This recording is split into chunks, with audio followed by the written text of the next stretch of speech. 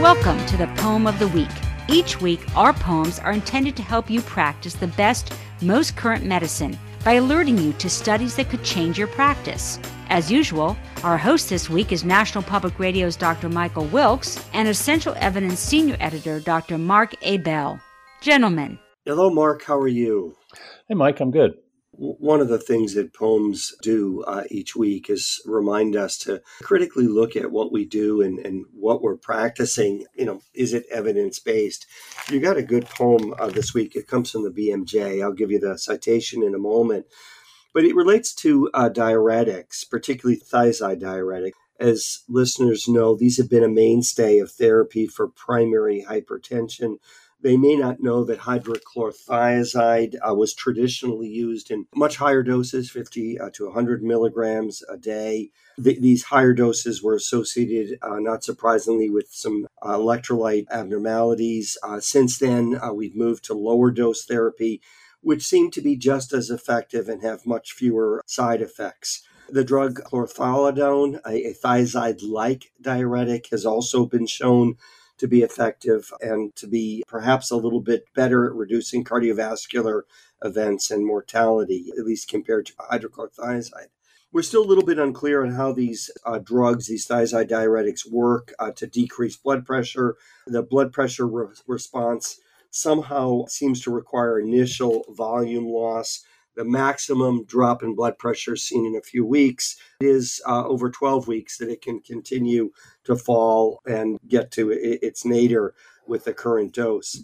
One of the cautions that all of us give to people who we are about to prescribe thiazide diuretics to is to avoid taking the pill after dinner so as not to be up all night with nocturia. But is this evidence-based? You found a poem. It was published in the BMJ Open.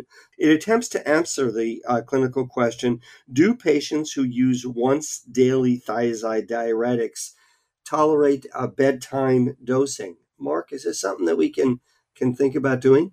Well, this is a part of a study called BedMed in Canada, and it's a follow-on. There was a big Spanish study that found this huge reduction in cardiovascular events when people just took their blood pressure meds at night. Then a big British trial found absolutely no effect or no difference between groups. And so now that we have other studies that are trying to either replicate or refute the Spanish trial. And in this one, people could be enrolled if they were taking a single tablet for daily dosing of an antihypertensive. And some of those single doses, like lisinopril hydrochlorothiazide, included a thiazide diuretic. They were randomized to either switch to nighttime dosing or to continue a morning dosing. And this study here looks at the adherence of 579 patients within the trial who switched to nighttime dosing and compared those whose regimen included a thiazide with those whose regimen didn't. After 6 months, 77% who were using a diuretic reported adherence to nighttime dosing, so about 3/4, versus 90% if they didn't have a diuretic. So having a diuretic did reduce adherence a little bit. This was statistically significant difference. Nocturia was the reason given for non-adherence by over half of the non-adherent diuretic users. Makes sense. Of those still adherent, the median difference in nighttime urination was 1 more urination per week if taking a diuretic. I suspect it was probably higher in those who ended up becoming non-adherent. Maybe that's why they became non-adherent. Among the entire cohort, both the adherent and non-adherent patients, 14% more diuretic users did consider that nocturia was a major burden. So bottom line, about 3 out of 4 patients who switch to daily dosing of a single dose thiazide at night are able to adhere to that for at least 6 months. There are certainly some people who don't tolerate it.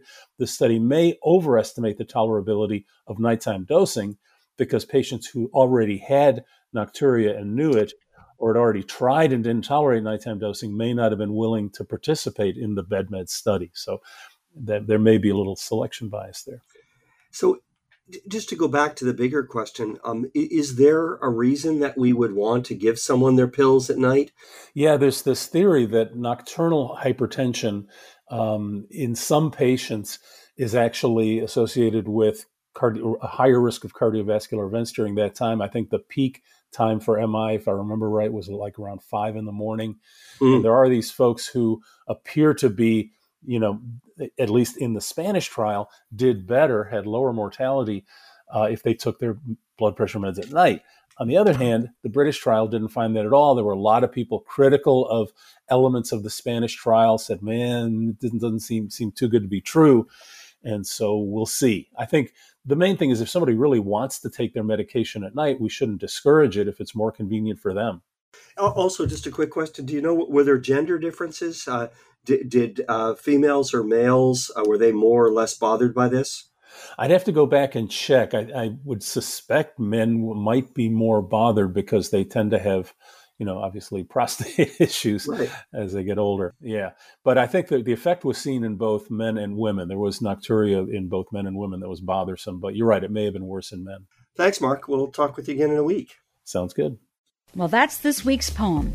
Thanks for listening. If you'd like to read this and other recent poems, please go to www.essentialevidence.com.